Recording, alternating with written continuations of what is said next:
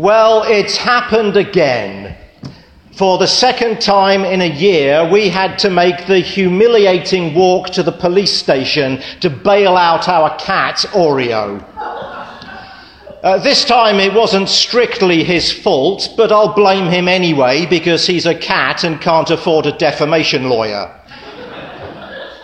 Unlike last summer when he crossed the street and walked into the police station of his own accord, this time he was apprehended in the church parking lot and hauled mercilessly into the back of a squad car and dumped in a cell for appearing to be stray. I successfully persuaded the desk sergeant that he wasn't in fact homeless, but actually lives on the church property where he had been arrested. So I signed whatever paperwork needed to be signed. Galind and I stuffed him into his carry case and brought him home, much to the disappointment of the officers and civilian staff who misguidedly believe him to be a sweet and friendly pet and are becoming quite attached to him. I'm kind of hoping that there might be a long-forgotten New Jersey regulation hiding in some dusty tome of statute law from the 19th century, a kind of 3 strikes and you're out thing that determines that any cat that finds itself in a police station on 3 separate occasions for whatever reason is forever incarcerated in the cells with no hope of parole.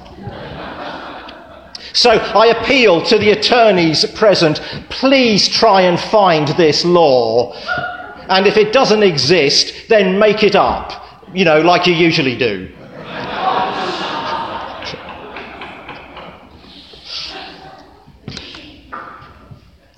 The French public, who fell in love with his charm and his courage, called him cher ami, dear friend, and rightly so.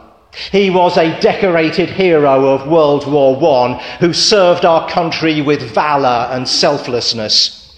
In 1918, shortly before the end of the war, he was assigned to the 77th Infantry Division of the US Army, posted to France, and undertook 12 successful missions under the command of Major Charles Whittlesey.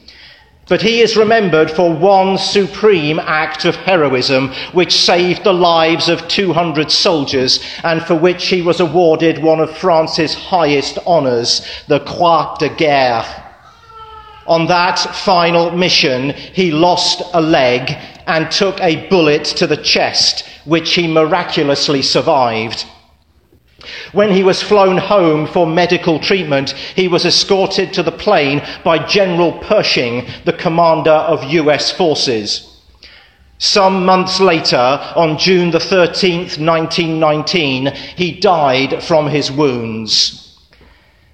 It sounds a bit disrespectful to say that they stuffed him and put him in the Smithsonian, but that is what they did, because cher ami was a pigeon. You can still see him today with his little wooden leg and his dishevelled plumage next to his medal. And why not? He really did save the lives of 200 American soldiers. Sure, pigeons are not the most beautiful of birds. They don't symbolise strength or wisdom, but they're a whole lot more useful than a cat. Which is why it's such a pity that pigeons are the target of public displeasure. We classify them as vermin, rats with wings. NYC.gov lists the diseases that humans can catch from pigeons. They each have 4 or 5 syllables, and I can't even pronounce them, but they sound really nasty. Then there's the $1 billion worth of damage they cause to buildings each year. Many businesses place needles along window ledges so that if a pigeon dares to sit, well, it can't sit. Others place plastic owls on rooftops to scare them away. And airports use hawks to deter them from hanging around and getting sucked into plane engines. All in all, it's a pretty tough life being a pigeon. It's the day of Pentecost, a day of flames, wind, and a pigeon. The pigeon of the Holy Spirit. It descended on Jesus' head when he was baptized, and it is a vibrant symbol of the Spirit's work in the church even today. Now, don't get argumentative with me and say, don't you mean a dove? Because that bird that descended on Jesus was probably a pigeon. We associate doves with the colour white. It's a symbol of peace. We release them at weddings and at the opening of the Olympic Games as a sign of unity and harmony. But that bird in the Bible was probably what is called a rock dove, and if so, it was grey and had that iridescent blue and green thing on its neck plumage. It was a pigeon. It was the vermin who will give you a disease and make a mess of your city. So why did God use a pigeon as a symbol of the Holy Spirit? And what, on this day of Pentecost, can that say to us as we thirst for more God in our lives? Well, the Holy Spirit is always looking for a home, like a homing pigeon, like Cher Ami 100 years ago in France.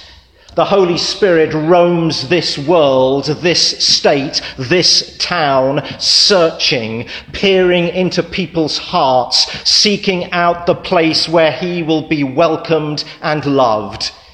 Because the dwelling place of God is a heart that is open, the heart that is ready to receive him, the heart that is empty, free, on the market, open to a new occupier, that is not full of itself or its possessions or its distractions. The heart that is uncontaminated by small vision, cheap thrills, and narrow focus. I will ask the Father, and he will give you another advocate to be with you forever. This is the Spirit of truth, whom the world cannot receive, because it neither sees him nor knows him. But you know him, because he lives with you, and he will be in you, says Jesus in today's gospel lesson. The Holy Spirit, the pigeon, seeks out where he will be welcome, and he goes where he belongs. How is your heart this morning? If you are seeking God, longing for God, then hear the word of the Lord. You will find him when you seek him with all your heart. If you are creating a home for the homing pigeon, expect him to come, to take up residence, and to turn your life around. Pigeons find their home. They also carry messages, like Cher Ami. 200 years ago, the Rothschild family used pigeons to carry information between their financial houses throughout Europe. Pigeons have even been used on Wall Street as the quickest and most efficient means of communication available at that time. In New Zealand, pigeons have been used by the Postal Service to carry letters and packages up to 3.5 ounces. So the Holy Spirit is our messenger. The Father will give you another advocate, the Spirit of truth, who will lead you into all truth. Have you heard the whisper of God this week? I bet you have. You maybe didn't recognize the voice. You perhaps mistook it for that of a friend or someone at work or a child. The voice telling you you are loved, you are unique, you are valued by God above all things, That voice that gave you courage to do something unappealing, that inspired you to give someone your time, that moved you to truly see someone's humanity and to honour it. The story goes of a Native American who was walking through Times Square with a friend. As they walked, the Native American seized his friend's arm and whispered, "I hear a cricket." His friend said, "Come on, a cricket? This is Times Square. You can't possibly hear a cricket." But he insisted and led his friend slowly to the end of the block. He looked around, concentrated, then walked briskly to a large cement planter where a tree was growing. He dug into the mud and found the cricket. "See," he yelled as he held the insect high above his head. His friend was astonished. "How in the world could you hear that in Times Square?" "It depends on what you're listening for. Here, let me show you." And with that, the Native American reached into his pocket, pulled out a handful of change. "Now watch." He held the coins waist high and dropped them, and every head within 10 yards turned around and looked. Homing pigeons, carrier pigeons, pigeon post. Why else is this bird a picture of God's Spirit? Well, maybe because it's so common. They're everywhere, and so too is the Holy Spirit. This bird is so ordinary that you don't even notice it. Maybe we don't even notice God. God can't be here looking so mundane, dwelling in such ordinariness. Instead, we go looking for a white bird, a rare bird, an aloof bird, one we have to travel great distances to spot or wait patiently for in hides, hoping to catch a glimpse of its elusive presence. Maybe we don't like the idea of the Holy Spirit being down and dirty, living in the ugly, the pained, the dying. We don't like the grey, even if it does come with a shiny neck. Grey is rain and cloud. It is drab and melancholy. Grey is the colour of impersonal cities, soul-destroying high-rises, foreboding skies and threatening seas. Grey is at best dull and at worst dangerous. Maybe that is why the pigeon of Christ's baptism is white in Western art. Online, you'll find volumes of paintings of Jesus' baptism. Many of them feature a bird, but none of them are grey.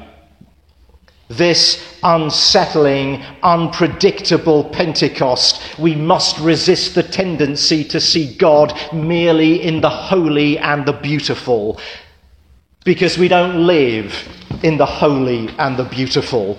We live in the grey, where there's distress and death and decay and doubt.